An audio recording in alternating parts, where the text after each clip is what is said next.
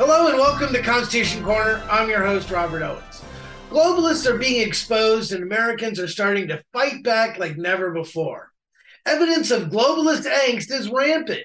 For instance, the squealing resulting from the latest release of the January 6th security footage or the Marco Polo report on the Hunter Biden laptop. The globalists know they are in trouble and they have strategies to push back.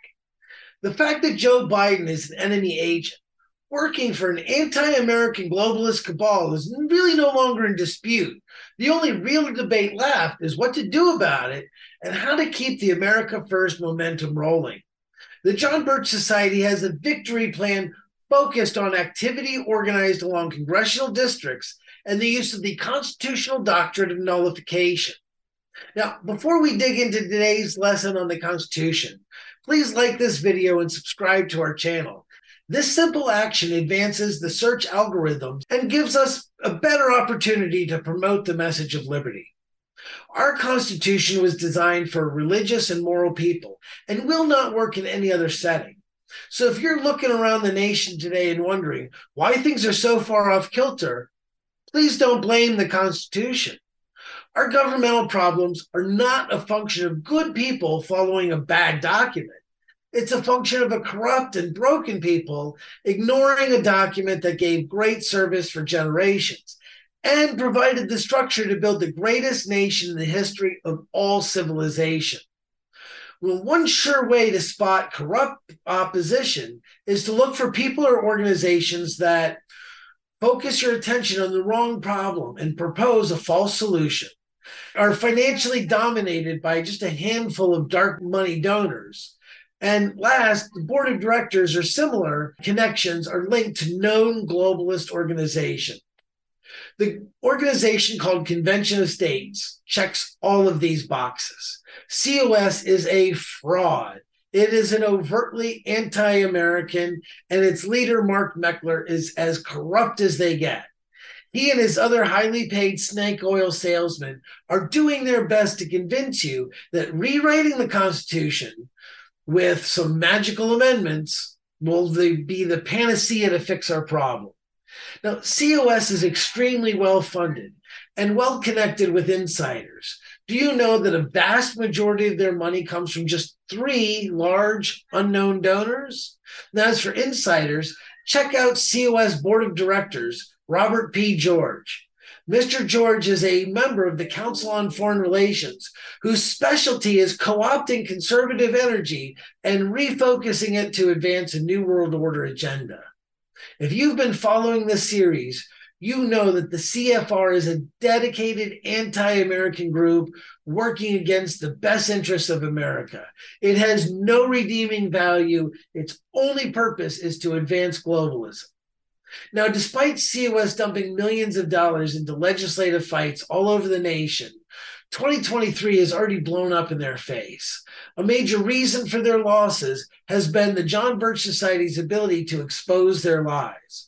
For instance, when they claim that their ideas were supported by Ronald Reagan, Justice Antonin Scalia, and Rush Limbaugh, we were able to pull out the news articles, videos, and letters from those people where COS's claims were soundly rejected. Now we see COS starting to change their strategy as a result of being exposed. The first change is that they are now pouring money into left-leaning political figures so they can easily sway them. To do this, they are partnering with a leftist organization called Wolfpack that seeks an Article 5 convention, but for leftist purposes. The fact that COS and Wolfpack are working openly together speaks volumes to their true intentions. Now, even though COS is changing their tune in some areas, they are still adamant that they are not calling for a constitutional convention.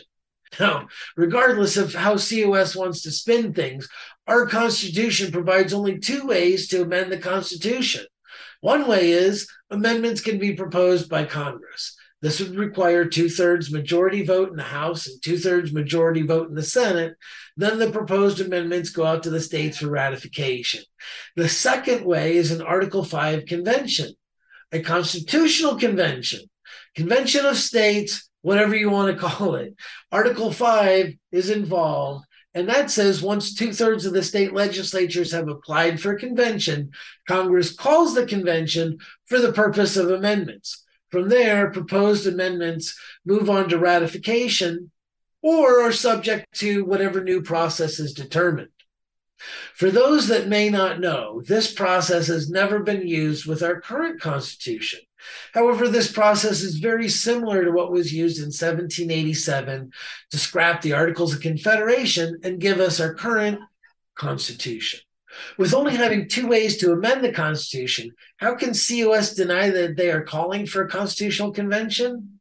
Right on their website, they say they need 34 states to apply for an application calling for a convention of states to propose amendments.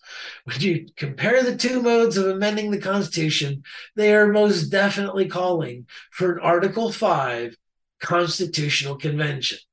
Don't be fooled by this very dangerous solution.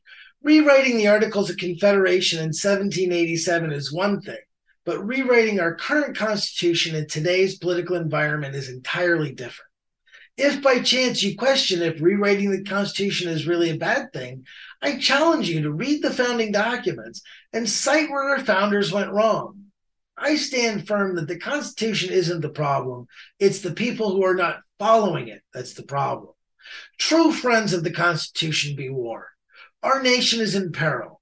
Now more than ever, it is critical to discern true constitutional answers, like the doctrine of nullification, and avoid traps, like COS. The future of our nation depends upon it. Don't just know your Constitution, live it.